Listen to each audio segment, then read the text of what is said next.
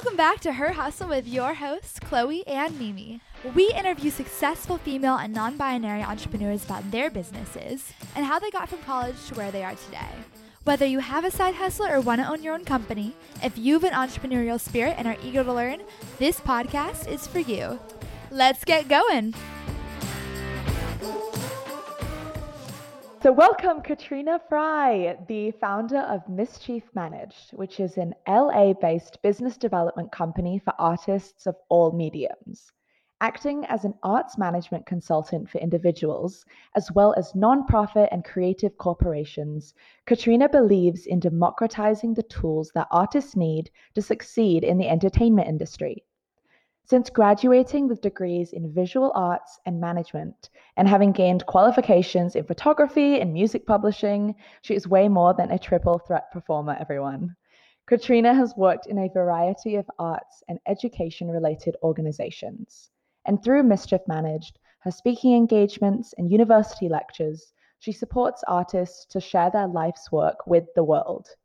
And though she shows a very clear passion for Harry Potter with her company name, and I could talk about that for hours, we're really excited today to learn from Katrina's educational and entrepreneurial mindset. Katrina, thank you for being here with us. Thank you so much for having me. I'm so happy to make this internet appearance. All right, Katrina. Well, we would love to start with the beginning of your story. Can you tell us a little bit about what sparked your interest in the arts and what made you pursue visual arts in college? Yeah, great question. It actually started a little bit earlier. It was my senior year of high school. And of course, I hated high school. I just did not feel like I belonged. So my mom was really kind and was asking what she could do, how can, basically before I just checked out, didn't graduate. And I was like, I don't know. We happened to live by a really incredible community college called Cuesta College. And she said, okay, why don't you just enroll in some college classes? We'll just see what happens. And I enrolled in film photography and I had an incredible instructor and I have just never looked back. She did not care about my age, my lack of experience, my lack of language. I didn't know anything coming into the arts. And she just gave me a place to really voice an opinion. And I think I had just never felt that space, in 17 years of living where someone asked, why does this matter? What does it make you feel? And use words to tell other people. And I said, oh my gosh, okay. Let me figure out what this world is. And so from there, I knew I wanted to study film photography. I just felt like I could be that voyeuristic introvert that I was, but still had like this social aspect to it, where I was like with people, but I was spying on them, but I was capturing them, but I was curating it. But, so it was all those things that I loved wrapped into one. And so I studied film photography for a 4-year degree at Point Loma in San Diego, super small private college where you really know everyone. But people are still very siloed. And I was okay with that because I loved the weirdos in the art department. I was like, oh, good, we can just stay here. Like, we don't have to branch out. Good. So I really loved it. But what turned for me was realizing how you can't stay in the art department. Like to get my art scene, I had to go to art events or I needed to branch out to the student government to have a showcase, so I ended up realizing that collaboration was also integral to the arts. And that's what really lit my fire, was when everything was able to come together in a synergy way. And I was like, oh, this is the arts. Okay, this is what I want to be a part of. So that was kind of the 4 to 5 year mold of figuring out this was my people and my tribe. That's awesome. I did theater in high school. And so I get what you mean about wanting to be our own theater people, but then that you have to rely on other departments to really bring something to life. Exactly. So I visited Mischief Managed during a college networking trek, which was awesome. I remember you were a great host. There were lots of donuts. We all talked about that. Crucial. That's crucial. And you brought so much energy and passion when you spoke about your company. So for all of us here, why did you found Mischief Managed and what are you solving? Great question. I'm so happy that I got to host. Actually what's wild is going back to that original arts degree is that I met Darren Roberts. He was branching into art department and then we ended up doing student government together in our undergrad. undergrad. And he's been one of my longest friends now. Shout out to D Money. And now he works with you guys at Claremont. So he has been watching me slowly unravel and piece together this business and figure out what it's about. And then that's why he invited you all to come, because I'm still in process. And I think that that's really attractive for someone in college, is to see someone who's hustling but hasn't figured it out. So that's me. Welcome. Nice to meet you. But no shame at it, at all. I understand I'm only in my 30s. I still have a lot to figure out and try and err at.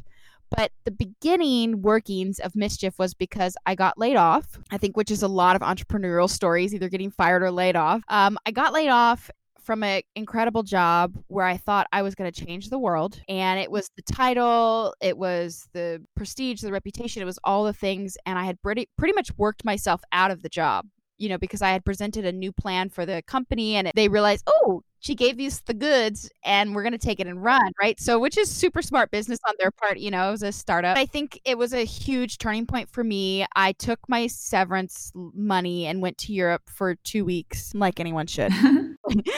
But I really realized this is why I began in the arts, actually bringing together art and business in Paris. When I was there, I studied abroad when I was an undergrad, and I was so overcome with how artists were treated in the economy to stabilize and further and progress the French government. I had never seen anything like it. And that's really what drew back the curtain for me, to see how many people are employed, how many people are funded, to see the inner workings when I was in France. That's what I came back to America with years ago. And so when I got to travel out there after I got laid off, I was like, oh yeah, 18-year-old Katrina was here, and there's something special here. And so I took that back. I knew I wanted to figure out this unveiling, this pulling back. When you go to the Met and you get to experience beautiful art, you have no idea that there's 3,000 people behind the wall. Like, literally behind that thick wall are people working. I was like, okay. So how do I keep talking about this? So I brought it up with a friend, and I was telling her, I just can't believe I got laid off. I can't believe that I've worked for another boss who didn't see my potential. And she's like, you're just bossy. Why do you feel like that's a bad thing? Okay. This is like a feminist conversation. All right, let me put that hat on. And she was like, if you're that bossy, if you're getting this much feedback about how you run things, just run something. And I was like, okay, got it. So I put together these conversations, and what I started to do was meet with friends first. Those were my first clients. I charged them, $50, $100, something that I thought was like of value, to start meeting with them as artists and creatives and say, there's skills I have. What could I do for you if you were just to name something? For instance, I had a friend who was, this is 4 years ago now, and he was trying to get into a PhD program, and he was like, can you help me get a portfolio together? And I was like, oh yeah, I know how to do that. I know how to organize. I know how to market yourself. I know how to contextualize, give meaning, tell a good story. Okay, and visuals. Yeah, great. And then I had another friend come to me and say, I have these self-published books, but I'm not sure how to tour them. So it kind of started accidental a little bit. I just started to put myself out there and really didn't narrow in on what I was offering. And I knew I just needed to charge something. So that's my biggest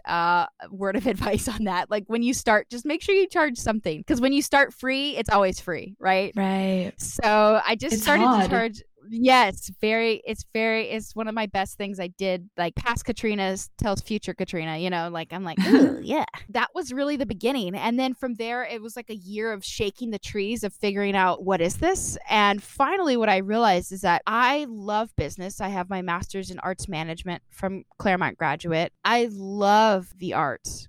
And I love the people who create. And there's some conversation in the middle that's not happening that I want to push forward. And that's what keeps happening, whether it's through a couple different mediums of like talking about yourself, telling your story, packaging yourself, branding yourself. I realized all of it is this big crux in the middle that artists don't get taught in school. From your website, you have the quote there that you're bridging the gap between being an artist and an entrepreneur. So can you talk a little bit about what that means in the context of Mischief Managed? Yes. So I did some research on entrepreneurship and, definitions, or what the talk of the town is right now. And, because it's a very hot topic.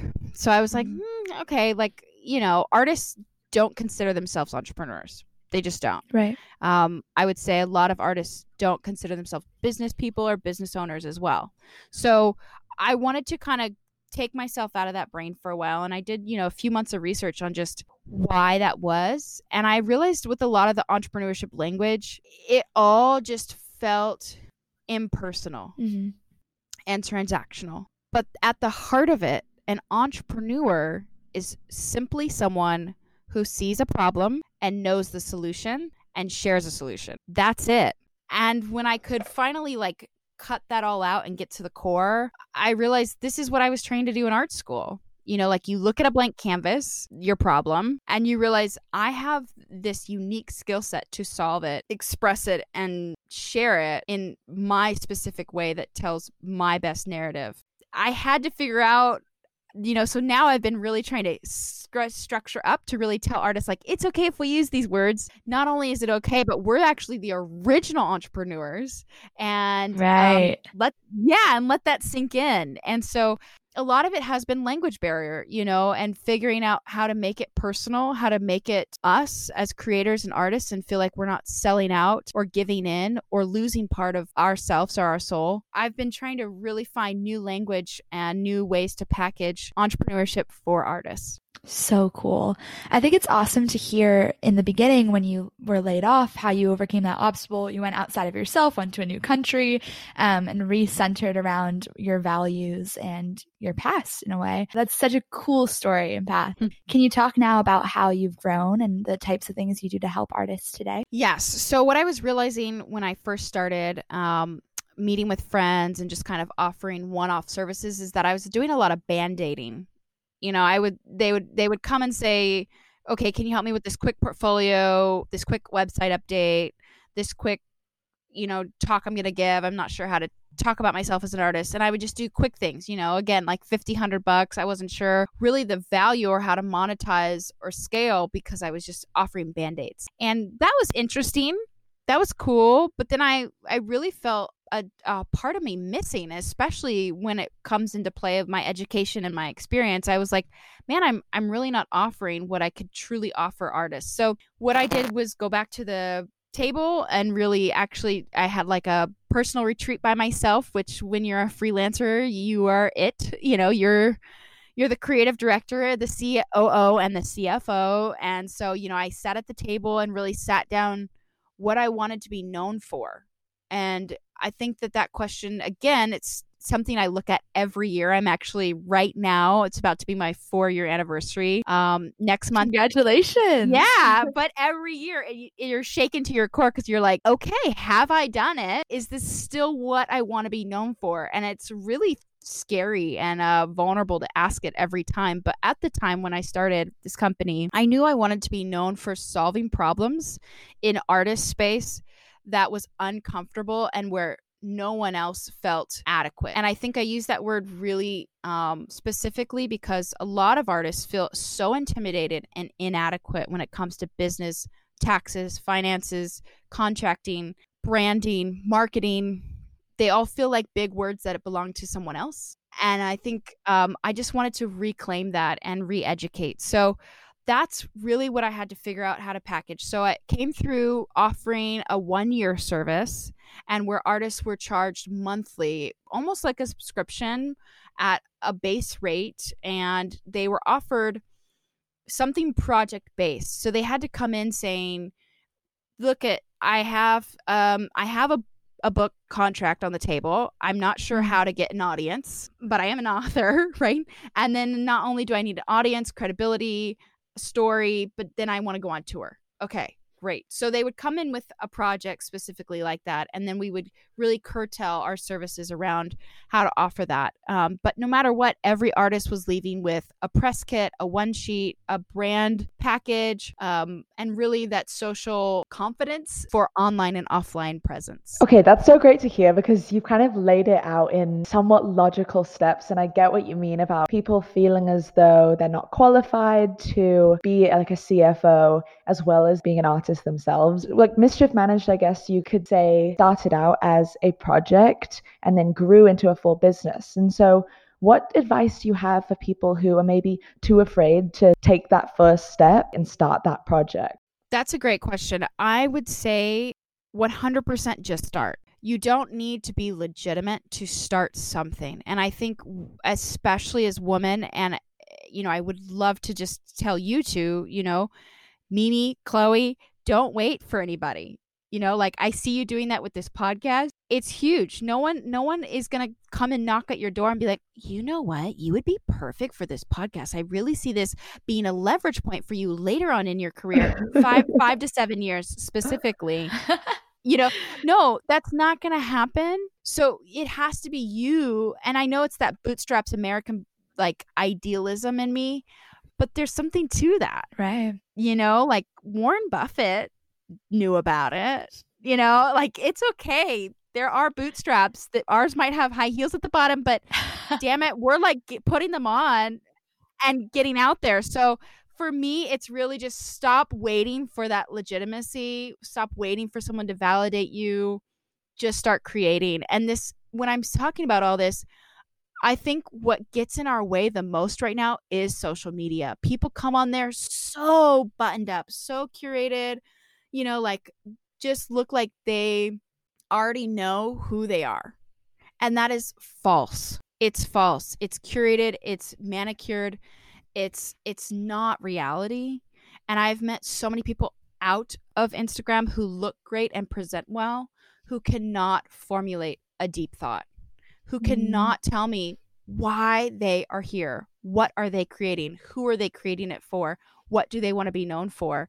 And if you can't answer that, those are the 4 questions I teach in every single workshop, webinar, everything. And if you can't answer that, okay, like keep wasting your time. But guess what? I'm going to see you in 2 years and you're going to look exactly the same. You're not going to progress and move forward with the rest of us. And so as a creator, I feel like this is my call, like to really push this out of us. So my advice, just start. Just start. It doesn't need to be buttoned up, just get going. Yeah. It's really great to hear you talk about social media as well. I feel like it could be very intimidating when you have an idea or you want to start something and you go onto social media and you see all these people, these perfect cookie cutter people who seem to be doing it well and effortlessly, when in reality, of course, that's not true. It's hard. Yeah, it's definitely hard. Even with the podcast, Mimi and I had this idea and we would go onto social media and just see tons and tons of other people doing that. And I know it's definitely the same in the talent industry. Like if you're a singer and you go online and there are just thousands of great singers, like that must be difficult from a confidence perspective to feel that you can assert yourself in that sphere. So I feel like a lot of this is about confidence and just giving these artists the confidence that they deserve to go out and do something. Yes. And I think what I love about business is that competition is crucial. And I think in artists practice, we work in a vacuum. We shut our door, we go into our studios, we turn off everything and we create. And then all of a sudden when we open the door again, we realize, oh, there's like 6 people doing this already. But I think we forget that competition is actually wonderful. Like it's a driver. And I think Regina Hall said it, is that there's enough sunshine for everybody. I just think when you go outside and the sun is shining on you, it's also going to shine on you, Mimi, and it's also going to shine on you, Chloe. And I have to just rest assured that we're all getting enough for everyone to grow, and I think when it's viewed like that, then, oh, okay, cool. I'm going to keep hustling then, I'm going to keep going. So, competition is not the enemy here. I don't think, and I think social media just has to be viewed with that renewed perspective instead of the daunting weight that it can be. Kind of related to that, I know many industries operate in this way, but we've also heard that the entertainment world is all about who you know. And I'm wondering, like, is this a myth? How can hopeful artists start to gain valuable connections with the right people? What does it look like? Yes, it is 100% who you know. Rich is death defying, right? When you're young, when you are a female, when you're a female of color. So these are my 3 strikes that I feel like I had against me going into the arts and entertainment, specifically the entertainment industry. Can I make friends with every white dude I've ever met? Like I was going through a lot of scenarios. Like, can I hang? Can I talk about bourbon and cigars and golf? I guess so. And I just had to let that go and realize I'm in the room because of who I am. And this is me. This is all of me. And I have to bring my whole self to the table, even if I'm the token person here. Even if they don't understand me, I have to just be me, because that's first of all what the artist or the client has hired me to be and represent for them. And usually I'm the voice in the room to represent them, because they also are usually young, female, person of color. So it's on me to even more represent my truest self, because I'm leading the way for someone not in the room usually, and when it comes to my arts and entertainment experiences. But yes, it's all who you know. And I've had a huge advantage being married to a successful white male who makes generous amounts of space for me to be in the room. And I've managed his career, for better or for worse, for a long time. And that was accidental, just dating. And you're like, you need to file this paperwork. You need to open this bank account. You need to pay these people on time, bossing again. Okay. And realizing, this is a whole job, so loving that and really figuring out that I had enough skills to branch that out and use those qualifications to get me in the room. And I think a lot of times once you meet the people you meet, you do think, oh man, I'm only in this room because of this. And you think that it's a crutch, but it's actually your greatest strength. Now that I'm here, what do I want to say? So just being okay with however that space is. I think I heard a really cool female DJ speak about how she's one of the only female DJs that's gotten a Grammy nomination and still hasn't won an award. Still, a female has not won a DJ award to date. And this is 2020. Just want to mark it down. Yeah. Okay. So there's only 4% of female producers in the top charts. I mean, it's bleak. Only I think we own less than 20% of the top charts in music specifically. Wow.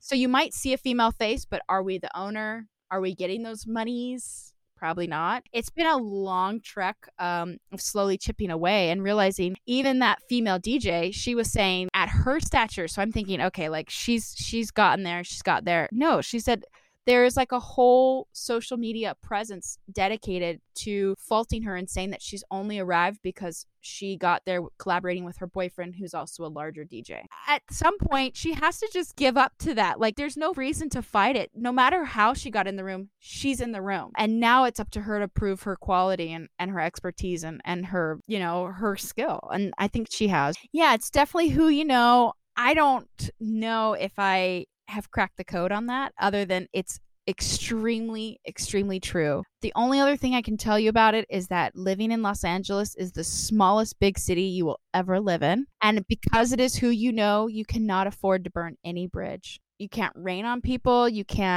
always have to give people the benefit of the doubt unless they have crossed the line. And that's the way the cookie is crumbled for me in LA. It's such a small town. I can't tell you how many bad bosses I've had where I still need recommendations from them today. So that's all part of the industry, is really making sure okay, this didn't go great. I'm going to end well. I'm going to make sure my side of the street is clean, and I wish them the best. Awesome.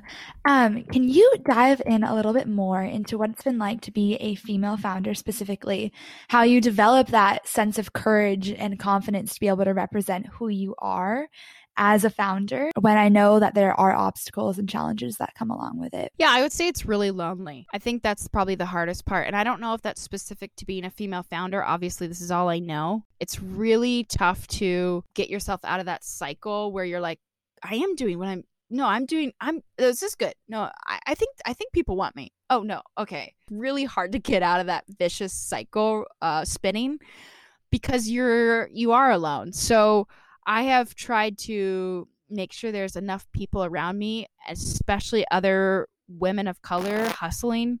I can tell you 3 people right now that I call every time. I talk to them at least once a week. It doesn't have to be business, but I always check in. Oh, how are you doing that? And then I always stay curious about their business. One's in the tech space, one's in the communication space. So they're not doing what I'm doing. So I don't feel like we'd ever eat each other's business. To me, it's a friendship first.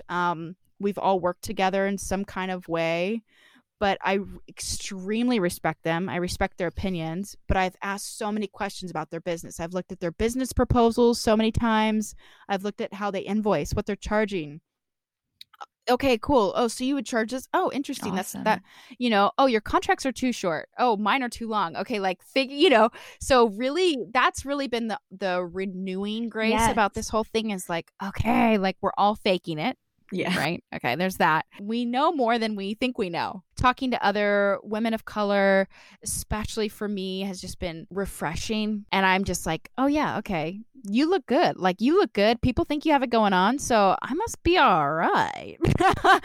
And making sure you just have those people on speed dial. Chloe, you're on my. As you were saying that, I was thinking about it. I was like, in the future, Mimi is going to be the first person on my list. She's already the one helping me with resumes and everything. So, yes. And all that stuff adds up. Because then they get to know you more. I have a friend right now that I sent her something. And she's like, you didn't even talk about this other event that you did. And I was like, how did you know I did that? Keeping her tabs. Yes. Katrina, we also wanted, because you have very tangible advice for things. And so many of our listeners who want to start their own businesses, a key question on their mind is, how am I going to raise money? And aside from like your consulting fee with Mischief Managed, have you looked into any external sources of funding or ways to support your business? Yes. So money. Capital. Yeah. This is my personal approach. I don't like to be in debt. I have not taken out any loans or credit cards for this business yet.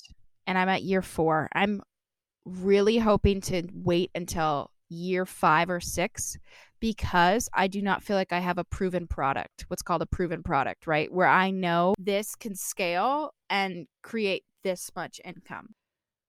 That being said, it comes with a lot of sacrifices. So I still have a lot of side hustles that pay for my dream. And so, for instance, I waitressed the first year I started Mischief. So I got my master's degree.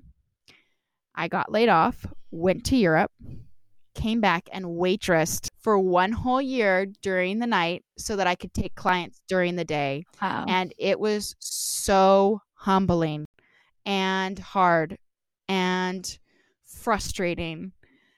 But I just knew I didn't want to be in debt to start my company. And I didn't know what this was. I still am like, molding it to figure out, okay, is this like a real thing? Is this, is there a market? So I'm really still sussing that out. And I just knew I didn't want to do it owing somebody money.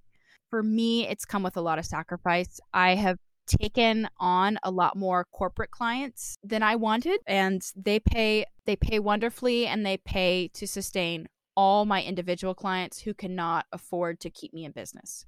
So I think what's tough in that is that a lot of my clients come in thinking, oh, you must have like a roster of like 40 artists so that you can do the numbers and make this all work, but you actually can't sustain 40 artists as one human. I did bring on some employees, but those employees were paid by my other larger for-profit companies that I was going in and consulting with. And so that became a time crunch because then I'm spending the majority of my time consulting for corporate clients, giving them business or event producing or arts industry consulting, and it would completely take away from my actual client base.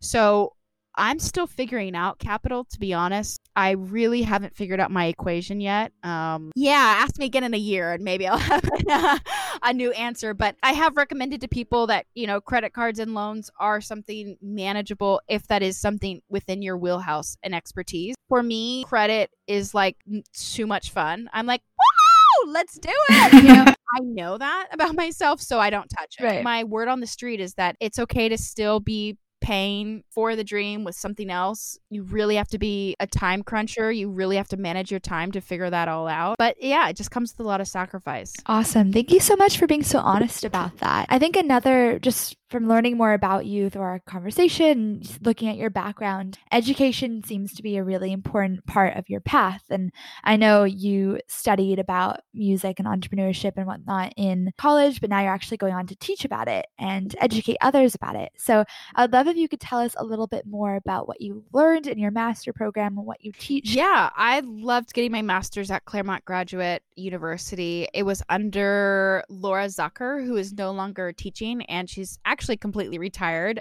Kudos to her.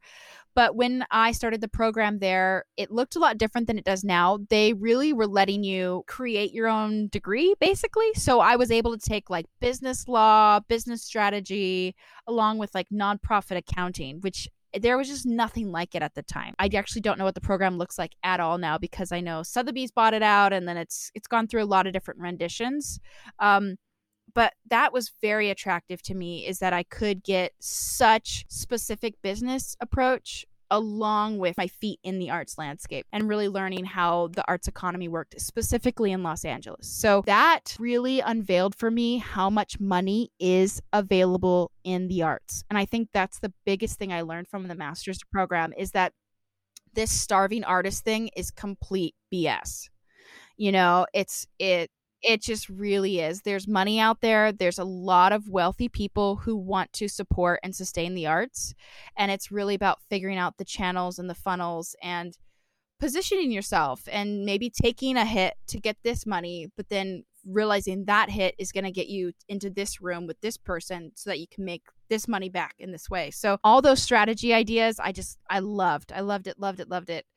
From there, I really knew that I wanted to teach because, I love college students. I love them so much. I feel like your brain is finally connecting with your body, where you're like, I have a lot of stamina and I'm really strong and I can get stuff done and I have a brain that works and it's at full capacity. Okay. I'm gonna get something done, you know? And I feel like, and it's right before you get jaded. You know, like right. you actually don't know how horrible it is out here yet. So I love that college age so much. So I always knew I wanted to do something to give back or to be involved. I first actually didn't know how to get involved in teaching. So I actually volunteered myself at Pasadena City College. I got on the phone with the dean and just talked to him, told him what I did, what I'm about. And he was like, okay, cool. I don't think our department is interested, but I know someone who is. Got me connected with the entrepreneurship department there. And I guest lectured like 3 or 4 times. And she just let me in. Cool. It was so thrilling. And I had no idea what I was doing, but I was like, cool. You know, like I want to be in this space. I'm going to figure it out and make it up as I go. And so I started talking around to a few other organizations, and I partnered with CCI, which is the Center for Cultural Innovation in downtown LA. And I was able to teach the winter session at Cal Arts in arts entrepreneurship for them. And that really, again, I was like, yes, I love this. I can tell it's not being taught. So it really, really, really excited me to continue to refine what I'm teaching to not be too overwhelming, but also realize that these might be the one and only times art students and creative students are getting tangible practical skills for business. So then from there, I just started working with CBU, which is California Baptist University in Riverside. And I taught this last semester, spring semester, music entrepreneurship and music marketing. And that was just so much fun. So fun. Yeah, to have 20 students and just to actually dig in from the beginning to the end of, you know, I think the 14, 15 weeks and really unravel how much there is to know that you never thought you needed to know. I thought the students just did such an incredible job. So yeah, it's something I'm definitely looking forward to and love. Awesome. Well, I wish I could be your student. I feel like that's such a cool class. Great. Okay, we have one final question before we maybe leads us into our like fast round towards the end. But I just want to hear, what's your dream goal for the company? Like if you could scale your organization to be this North Star experience of what you want, like what's your dream? My dream for Mischief Managed is that it's actually a space, and it's a space for everyone post-college that studied in the arts that has no idea how to make a living. It would be a space to create and work, but also mostly to get educated. And it would, you know, just really bridge that gap of intimidation where there's managers, there's agents, there's publishers, publicists, but there's really no one in between that's educating artists enough so that they can become independent on their own. And I know that there is nothing like this out there. And so I am dying to figure out how to scale this and how to make myself the most available for artists where we're not locked into a 30-year contract. I don't take 15% of their royalties and their earnings. Right. I am here to teach you and educate you so that you do get 100% of the 100% money you should be making. So that's the dream. Call me. Okay, Katrina, thank you so much. As Chloe mentioned, we always like to end on 3 quick-fire questions, and we'll all answer them. So Katrina, Chloe, and then Mimi. So first one, who is your favorite Harry Potter character? Hermione, duh. Easy. I was also going to say Hermione. Love Neville, though, too. His character arc is great. Cute. So cute. Controversial, but I do like Draco. I knew you were going to say Draco. Mimi always loves to answer controversially. Someone has to love Draco. That's fine. But I consider myself half Ravenclaw, half Slytherin, so okay. That's considered me too. Yeah, and I think if I were to be picked from the Sorting Hat, I would probably have to go to Hufflepuff because I am that weird. Okay, so second question. How do you warm up or get in the zone before a big event or a speaking performance or even like teaching in front of a classroom? I actually still to this day do the TED Talk. I'm not even sure. I'm going to misquote her name, but she talks about putting your hands above your head. And there's like, it's a great TED Talk. She literally talks about go into the bathroom wherever you are, put your hands above your head, and you can either do like a power pose. You know, I usually just like do you guys can't see me on the podcast, but I'm putting my hands above my head and I'm doing a little bit of like The Rock, showing my muscles, even though there's no muscles, right?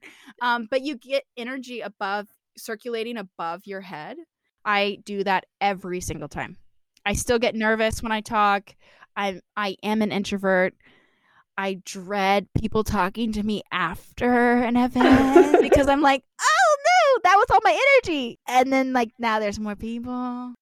But I love it. So I keep showing up and I keep talking to people. And then I gotta get into it. I will say yes to anything. I always try something new. I do one awkward thing a month is what I ask myself to do, and cool. Just constantly getting out there. What's the last awkward thing you did? Well, actually, this is it. All right. We're good. Oh my gosh. Yes, this podcast is it. Just saying yes. I mean, you saw my email. I immediately just said yes because I was like, oh, I do not like the sound of my voice and I don't know what I have to say, but I just said yes. So this is it. Thank you for doing it. No, this has been awesome. For having me. Thank you so much for having me. I love it. This has been so much fun.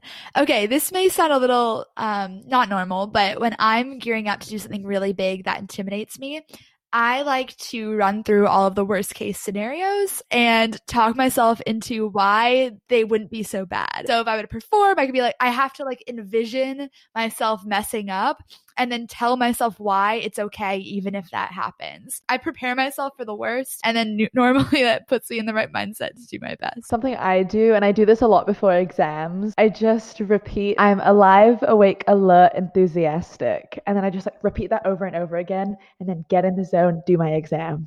That's good. Nice. I love that. Good mantra. Okay, and our last question. What is your favorite quote or saying? Something that's been in quarantine for me is the realization that happiness is complicated and acceptance is key.